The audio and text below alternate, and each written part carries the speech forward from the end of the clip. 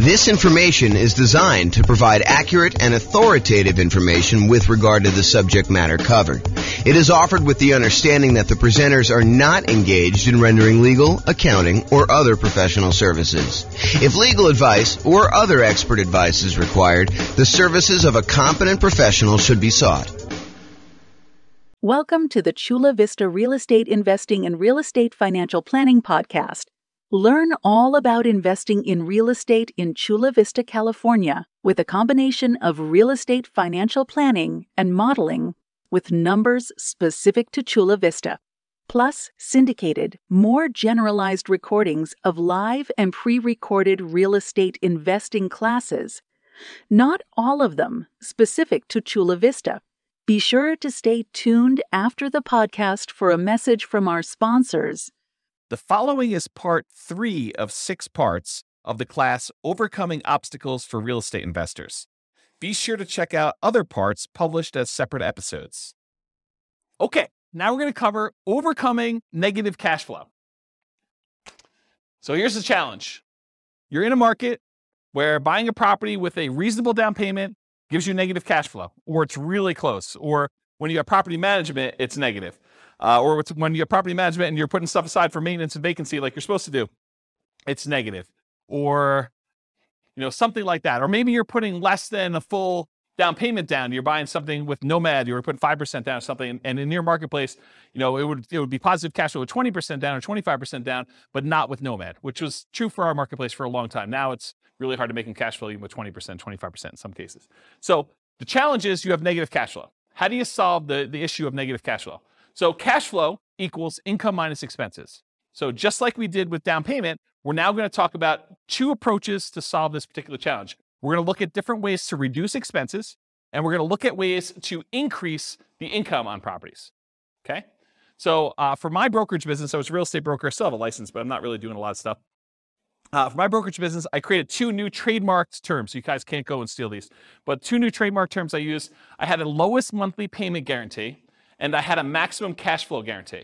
And so these were 2 strategies I used when I was going and talking to clients. I would have this massive list, which you'll see here in a second, on how to make sure that they had the absolute lowest monthly payment when they bought a house. And then we'd have a separate checklist for how to make sure they had the maximum cash flow on a property when they did that. And I would offer them a guarantee on it. So there's some type of guarantee. I'm not going to talk about the details because I don't have time. But those are the 2 things I did. So what I'm going to cover tonight is based on those 2 ideas. Now, super important note, not all of these can be used. And in fact, some directly contradict each other. So one might say you're going to, charge yearly for a rent, or you're going to charge monthly for rent, or you're going to do something else. So they're like opposite ends of the spectrum or something. Some are extremely rare and uncommon. I'm just sort of including it to be comprehensive. And you can use what you can to optimize for your unique situation. So pick and choose what works for you, ignore the rest. This is sort of a checklist for you to go down and do it. In fact, I have a checklist. I think it's called something. How to improve your cash flow checklist or something like that. I don't know. Someone will remember it. I'll put the links to downloads in the show notes for people. Okay, so let's talk about reducing expenses. Here's part 1. This is pretty comprehensive. It's a pretty big list. So I'm just going to ask you the questions. You think about them. So can I put more down to reduce the amount I'm borrowing? You borrow less, your payment's going to be less. Can I put more down to improve your interest rate, lower loan to value? Little known fact, you put 20% down, you get one interest rate. You put 25% down, your interest rate gets better. It's a lot of times much better to put 25% than 20% down. In some cases, if you're doing owner-occupant, it's actually better putting 5%, but I digress. Next question, can I pick a loan with lower closing costs, especially if I'm financing the closing costs? So try to pick a loan where your closing costs are cheaper, especially if you're kind of rolling those into the loan. Can I put more down to eliminate or reduce private mortgage insurance, PMI? Your private mortgage insurance is insurance that you pay so that should you have a foreclosure, should the property go back to the bank, it protects the lender from the losses they may have. So you're paying an insurance policy to protect the lender for them agreeing to loan you more money to buy a property where you're putting less than 20% down. Can I pay for private mortgage insurance in one upfront lump sum payment instead of monthly? That'll save on your monthly costs, improve your cash flow. Has my equity increased enough to request the removal of private mortgage insurance? So if your property value has gone up, you paid down the loan enough where you're now below 80% loan to value, and your lender will remove PMI for you if you make a request. Can I change the loan term? Oh, I missed one. Can I get seller concessions from the seller to buy down interest rate and or cover closing costs? That's another way. Can I change the loan term to reduce my payments? I heard at one point recently that they might be bringing back 40-year loans. Yep, so 40-year loans. So someone says that they're here now. So if you do that, you increase your loan term, you might actually have a lower monthly payment doing that. If you were considering doing a 15-year loan, you could do a 30-year loan, which is much more common. Can I get an interest-only loan where you're not paying any principal each month? That'll lower your payment pretty considerably. Can I get a negative amortizing loan? Not that I would recommend this, but you can get loans where you're not even covering the amount of interest that is accruing on the loan and that your mortgage balance is actually going up each month. So it's negative amortizing. The mortgage balance is going up instead of the mortgage balance going down, which is a regular amortizing loan. Can I change the loan term to reduce my interest rate? Sometimes if you go to a 15-year loan, the interest rate's better. Can I get an adjustable rate mortgage to lower my interest rate? And actually, Austin was going to remind me, and I think this is probably the appropriate time to say it, but a lot of mortgage companies, mortgage brokers now are recommending, just because of the nature of our market, some of these like a 1 year at one interest rate, the second year at a different interest rate, and then by the third year, your interest rate is the normal one for the rest of the 28-year for a 30-year loan. And so this is a way to kind of improve your interest rate. But the question I had on here is, can I get an adjustable rate mortgage to lower my interest rate? And I sort of think that's somewhere between buying down the rate and doing a lower one. I should probably put that on there, its own separate one. Hopefully I'll remember to do that myself too. Maybe someone wants to email me if they don't see it on here. Can I get the seller to carry back some owner financing to lower my loan to value with the primary lender and reduce my interest rate? So maybe you can get the seller to carry back in second position where the lender's still willing to do the loan, and that could get you an overall lower monthly payment. Can I improve my credit score to get a better interest rate? Can I set up automatic payments to get a better interest rate? I've heard some lenders will like to reward you by setting up automatic payments, especially if it's from their bank, and they might give you an 1/8 of a point benefit to your interest rate if you do something like that. Can I get a better interest rate if I have additional accounts, more money deposited with the lender? Some lenders may do that. Can I lock or float down my interest rate? We talked about this. We talked about the shocks and, my client going under contract before interest rates went way up. Well, if they had locked their interest rate, that would have actually improved their thing. Or float down the interest rate is where interest rates are headed down and you are able to get it lower if the interest rates drop by a certain amount between when you initially locked your rate and when you close. Can I add a family member or a friend to the loan to get a better interest rate? Maybe your credit score is such that if you had someone else as a co-signer, it would actually improve your interest rate. And then on the counter side of that, can I remove a weak borrower to get an interest rate? So you and your new spouse are in love and they do not have a really good credit score, but you are committed to buying a house together. Well, it might be better for you to buy the house yourself and then add them to title. Go talk to an attorney and add them as an owner to the property, but they're not on the loan because it would actually hurt your interest rate to do so. Where was I here? Can I partner with someone to get better loan terms? So could partner with a better qualified person. Can I find another lender with better rates or fees? Have rates dropped enough for me to refinance and get a better rate? Is my loan old enough where I would be willing to refinance to extend the term of the loan? So maybe you got 20 years left on it. Maybe you refinance it. Now you go back to a 30-year term and maybe also get a better interest rate to lower your monthly payment.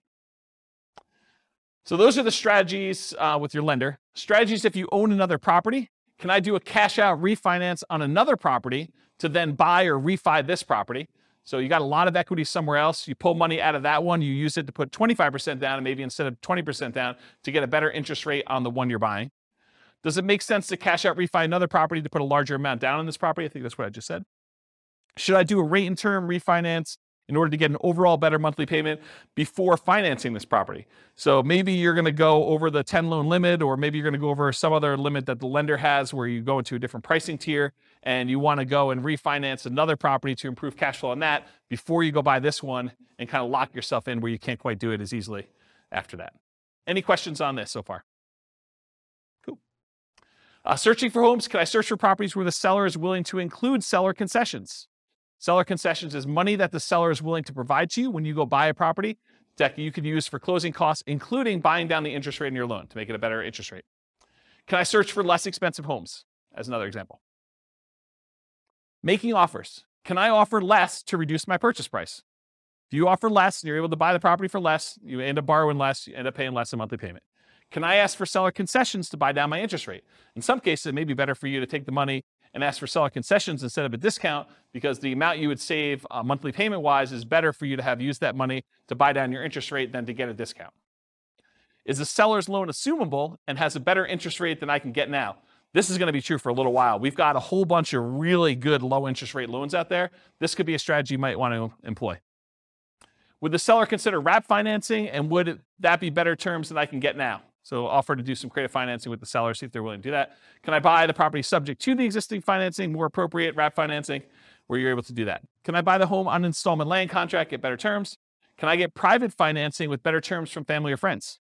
Maybe grandma wants to loan you money for 30 years at 3, 4, 5% because she's got it in a CD. Can I pay cash for closing costs to keep my monthly payment lower than if I finance them? And finally, on the making offers point, can I buy properties that do not require rent-ready or fix-up costs and use that money as down payment, or to buy down interest rates instead? Any questions on this list? Is this helpful?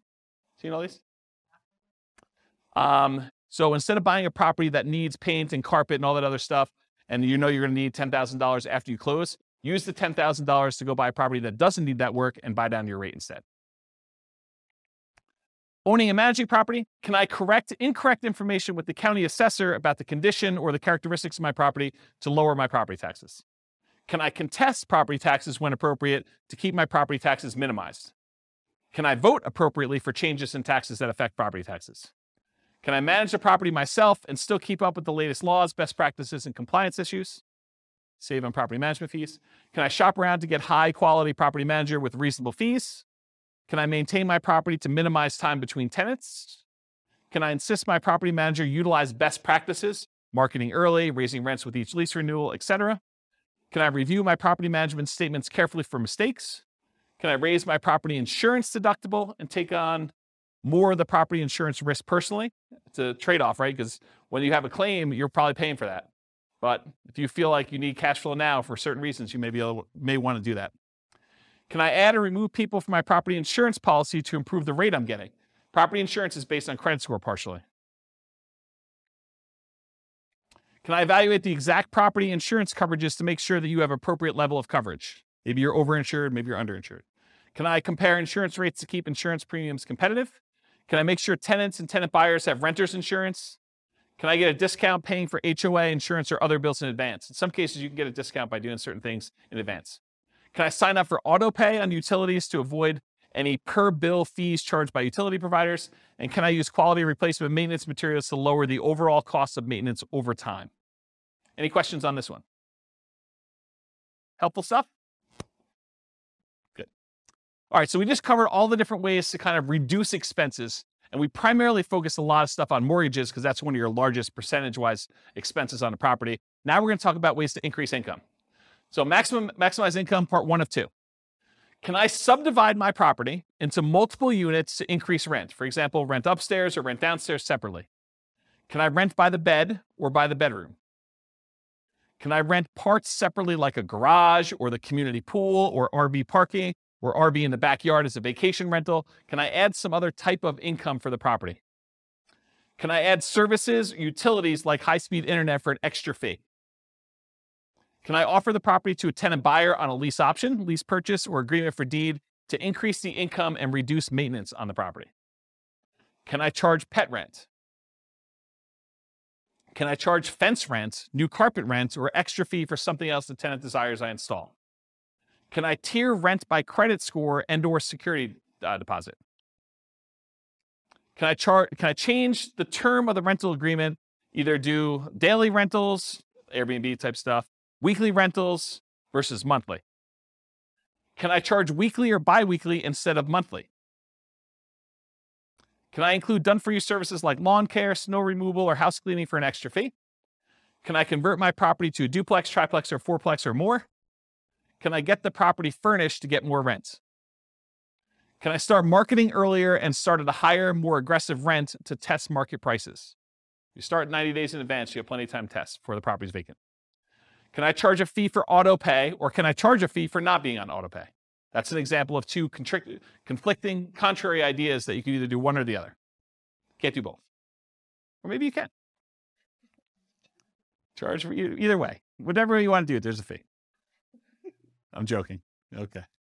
Can I schedule my leases to end during peak rental seasons? That's kind of important, actually. Can I target more profitable rental niches like corporate rentals? Can I offer a discount for on-time or early rent instead of a late payment? Can I add solar panels and include electric and base rent? Can I bill back for HOA services and utilities like non-potable water? Can I get paying roommates for nomad properties that you're living in? Can I require 60 to 90 days notice for outgoing tenants to not renew? So make sure you find out way early. Gives you time to market the property, get everything done you need to do. Can I improve landscaping and curb appeal to get higher rent, paint, add improved shutters, lawn care, mailbox, property address numbers, lighting, things like that in order to make sure that you're getting maximum rent? Can I make sure the property is appropriately prepared for showings, well lit, smells good, repairs done, clean, neat? Am I maximizing exposure when marketing for tenants? Do I have professional grade photos, 3D tour and video and marketing properties? And have I mastered the sales skills required for phone selling my property to tenants, tenant buyers, and in-person salesmanship to maximize what I can get for rentals and minimize vacancy? Did I miss any? Good list? This concludes part 3 of 6 of Overcoming Obstacles for Real Estate Investors. Listen to the next episode, part 4 of 6, on qualifying for loans. With home prices up, mortgage interest rates up, and rents up, but not quite enough to counteract the higher prices and interest rates, cash flow on rental properties in Chula Vista is harder than ever. Book a call with the Real Estate Financial Planner to apply our proprietary 88 strategies to improve cash flow on your rental.